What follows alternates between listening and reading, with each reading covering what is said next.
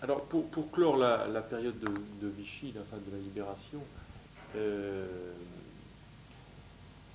à la veille de la Libération, juin ou juillet, je ne sais plus, il y a une série d'ordonnances là qui annoncent presque une publicisation un peu Oui.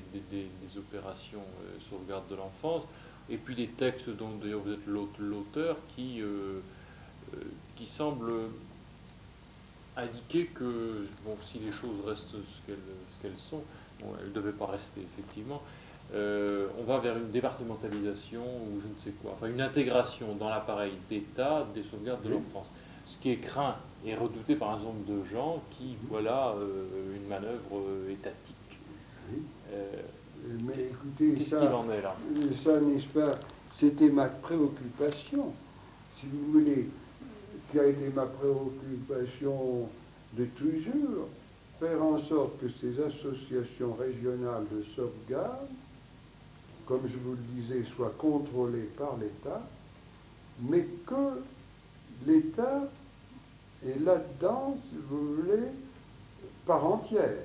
Autrement dit, mon idée, que je n'ai toujours pu réaliser qu'en partie, c'est que dans une association régionale, siège à côté le